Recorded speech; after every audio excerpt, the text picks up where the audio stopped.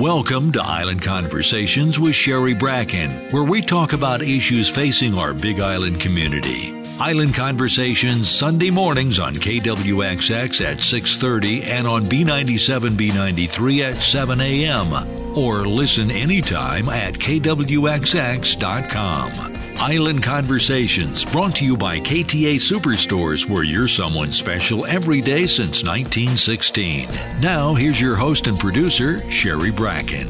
Aloha. Welcome to a bonus podcast of Island Conversations.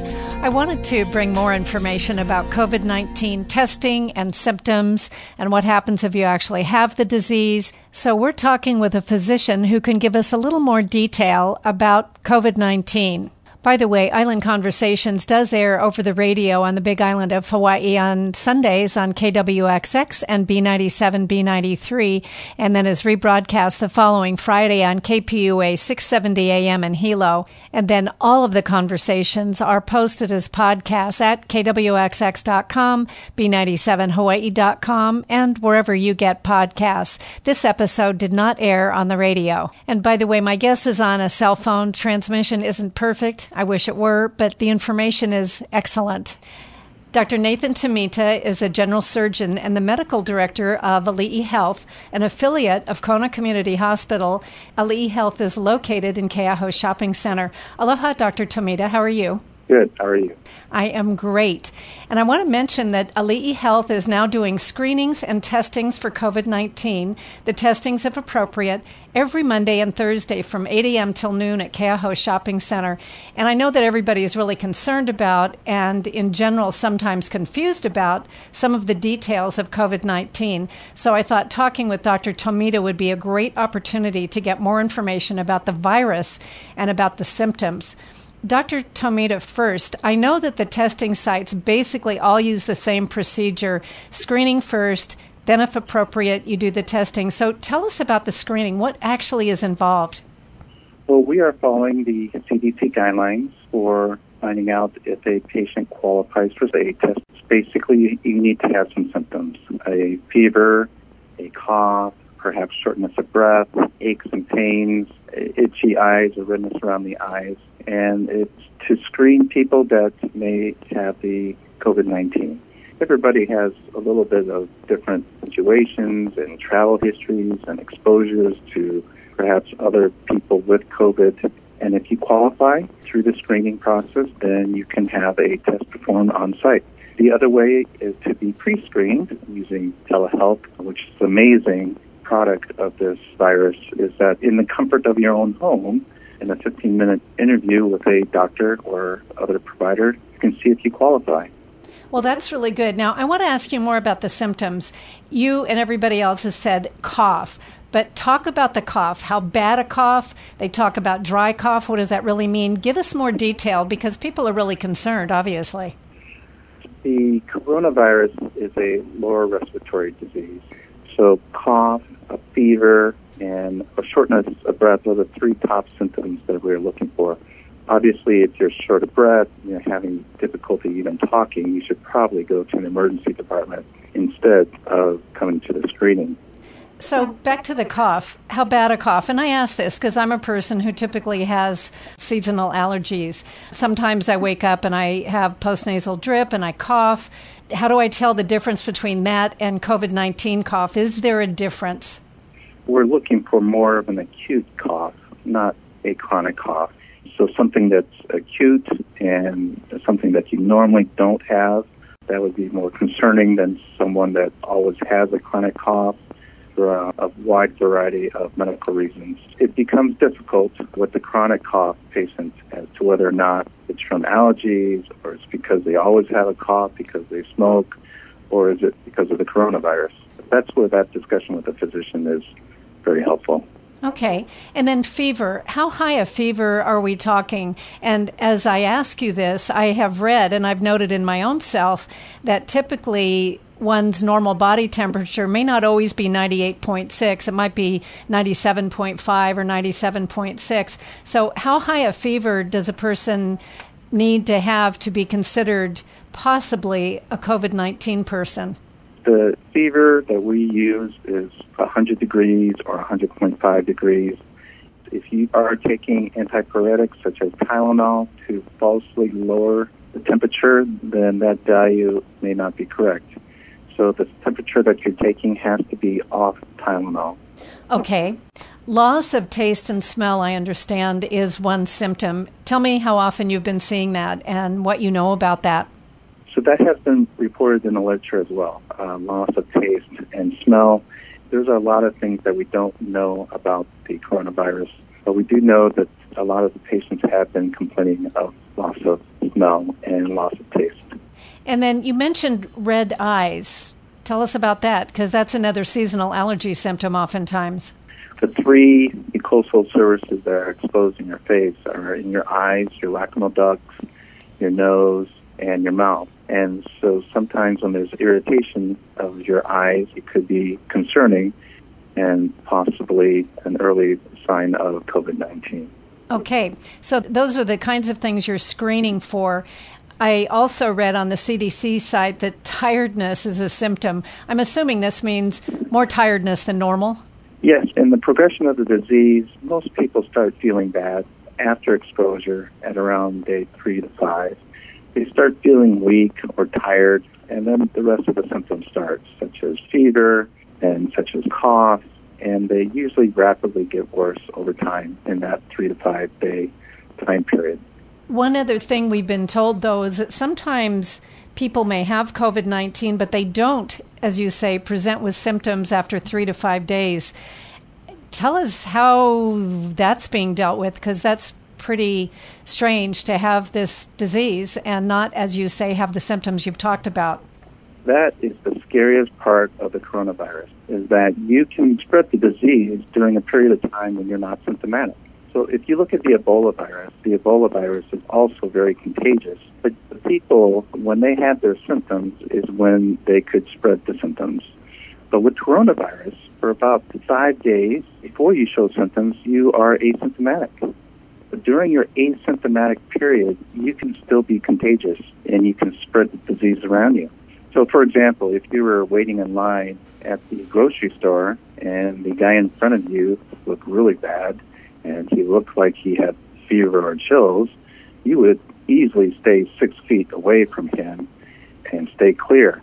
Now, with the coronavirus, you could be standing in front of somebody and not even know that they have the coronavirus, because for 5 days they are asymptomatic, but they can still spread the disease. That's the most difficult part of getting a handle on the coronavirus. Well, I imagine that's why it's really important that we literally do stay 6 feet away from everybody most of the time, yeah? Yeah, the 6 feet is based on when you cough or sneeze, that's how far the droplet particles spread around that person. But, if you don't know who around you is contagious, that's why we have the stay-at-home policy. And because if you don't know, you don't know, and the best way is to just stay home. One of the things, Dr. Tomita, that Ali'i Health has said and the other screening sites have said, and you've definitely made a special point of asking people such as airport workers, TSA screeners, first responders such as police and fire to come in and get screened whether or not they have symptoms. Tell us about that focus. We would like to offer screening to all the TSA and first responders to have an interview with the physician to see if they qualify for testing. So screening and testing are different. Screening is asking a series of questions, asking about their travel history, asking about their degree of exposure to see if they qualify for testing. As the availability of testing increases and more people can easily be tested, it's very important for us to protect our first responders so that they're there for us. Well, no kidding. I saw a couple of police officers who I just mentioned this to, and they were excited just because police officers and first responders such as the fire guys, they're definitely facing risk all the time. Now, if someone does get tested, where are the tests actually processed and how long does it take to get the results? The result times are getting better. They were 12 days for us in particular, and now they are down to 2 days, which is phenomenal. And hopefully it gets down to 24 hours and maybe even less with the new tests that are coming out. But for right now, it's running between 2 and 3 days. And so where are the tests actually processed? Like at a place like Clinical Labs or a place like that? It depends. Tests are being performed in Oahu, and tests are being performed on the mainland. It depends on which lab is doing the testing, and it just depends on the amount of backup at each location. Clinical labs, and both diagnostic labs and clinical labs, have done a great job at spreading the testing sites out so that whichever site is backed up, they will route the specimens to the location that is the least busy so that they can decrease the turnaround time. Dr. Tomita, talk about prevention. What are your thoughts? This is the best part. This is what you need to know to protect yourself and your family. And it's simple. Just don't touch your face. Coronavirus spreads mostly by droplet, but also by aerosol, but mostly by droplet. And droplet means when someone coughs or sneezes, the droplets fall down onto the surface surrounding them, and you touch it. You touch the table, you touch the doorknob, and then you touch your face. If you don't touch your face, you break the transmission, and it's very hard to get coronavirus. If you touch your nose, if you touch your mouth, you touch your eyes, that's how you get coronavirus. If you can just learn, and this is the hardest part, to not touch your face, you will be amazingly safe compared to everyone else. It's a hard thing to learn. It's habit. When your nose gets scratchy, you scratch your nose. When your eyes get itchy, you scratch your eyes. You almost have to be OCD. When you touch a doorknob, it's okay, but then you have to use Purell or a hand sanitizer afterwards. When you go to the grocery store and you touch the cart, you have to clean the cart and then grab it and then clean your hands again. It's really an OCD type of behavior that will help prevent you from getting the coronavirus. It does sound simple. Now, you mentioned not touching the face. Can the coronavirus actually penetrate my skin and go into my body that way, or does it have to get in, as you mentioned, through eyes, mouth, or nose? Most of the transmission occurs by droplet, and that's through a mucosal opening such as the eyes, and the lacrimal duct, and the nose, or the mouth. And if you just can learn to not touch your face, you would help yourself tremendously. It is a tough thing to do, to avoid touching one's face. I've heard that is one of the reasons some medical professionals say wear a mask, because a mask keeps you from touching your face a little bit. Gwandi mentioned that in a New Yorker article in March. And he mentioned wearing a mask might help prevent you from touching your face. And if anything, it might remind you to not touch your face. But then there are some that think that if you wear a mask, the more you fidget with the mask and the more you touch your face. You may have to just practice at home and just learn that you're going to get the virus if you touch your face. That's all you got to learn how to do, is stop touching your face. I'm laughing because now my chin itches just because you've been talking about that. I've heard that drinking water is important. Can drinking water prevent coronavirus, to your knowledge? It may help. I haven't read any literature in that regard. But again, all you have to know is to not touch your face. I can't say that enough.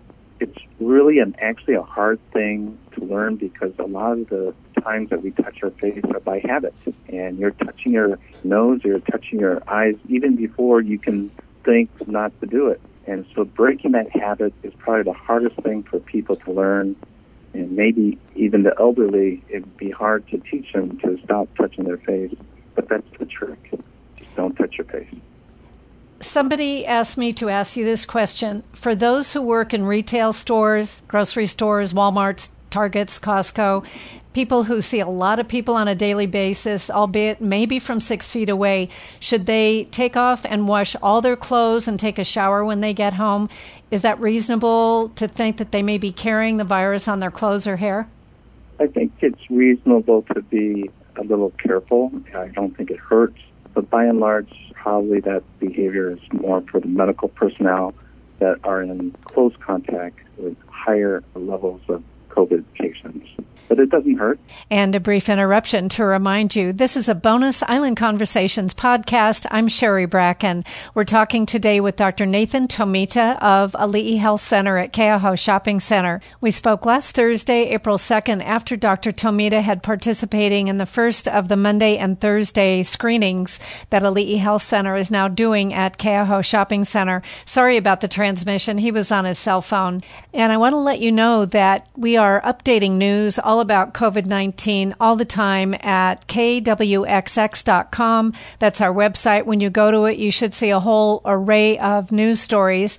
And we're putting in all the latest details and statistics and interesting stories as we get them and as we check them out. Before we get back to the rest of our conversation with Dr. Tomita about what happens if you get COVID-19, whether those who've had it are likely to be immune, what about an antibody test, and a little more, let's hear from the company that sponsors our podcasts and our radio broadcasts for Island Conversations, KTA Superstores. At KTA, local and fresh means you get the very best Hawaii Island has to offer. The grass-fed meats you find at KTA are raised without added hormones or antibiotics. Our seafood department is stocked with sustainable choices caught in local waters by local fishermen. KTA carries the largest selection of Hawaii Island homegrown produce. Our Mountain Apple brand is all local, so you know it's fresh and delicious. Local and fresh always tastes best at KTA.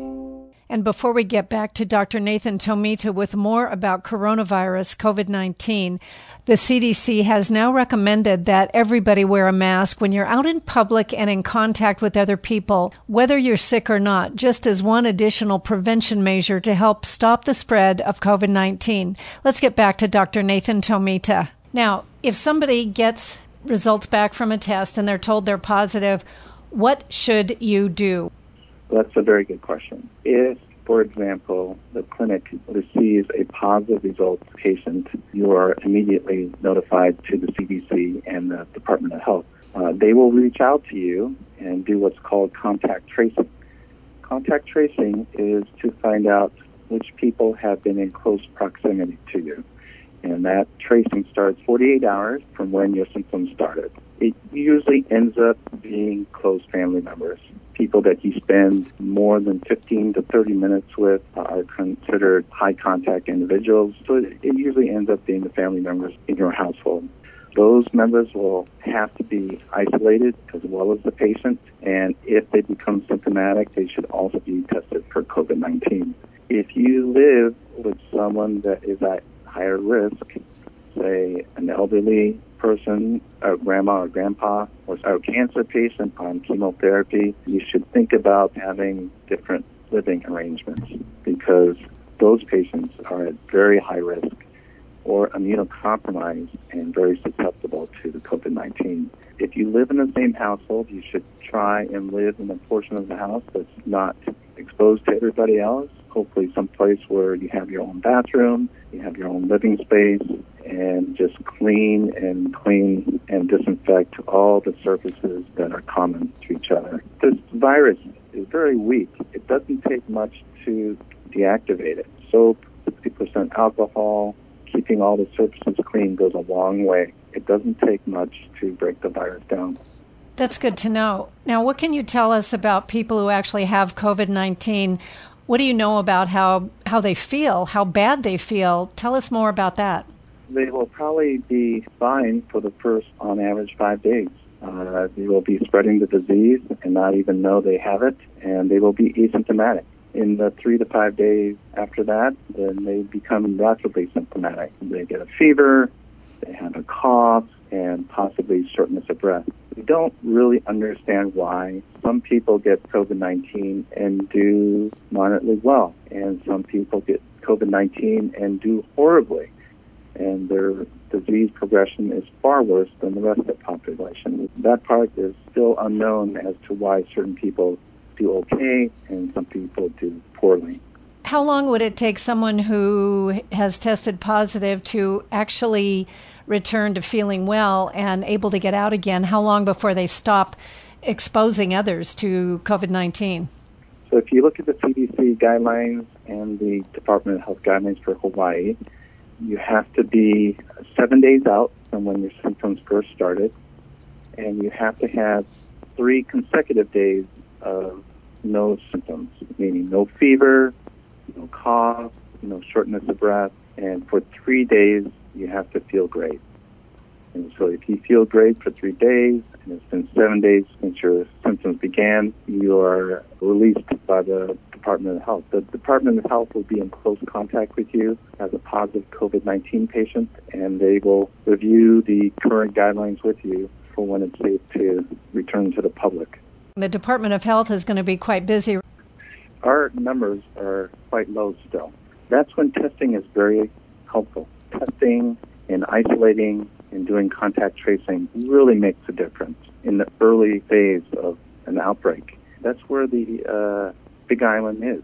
We have numbers, but they are low numbers. And so it's very important to find those patients that have COVID-19, isolate them, and do contact tracing, identify who they've been exposed to, and perhaps test those patients as well. And that's how we can beat this thing. We do have a chance, since our numbers are low, to use testing, isolation, and contact tracing.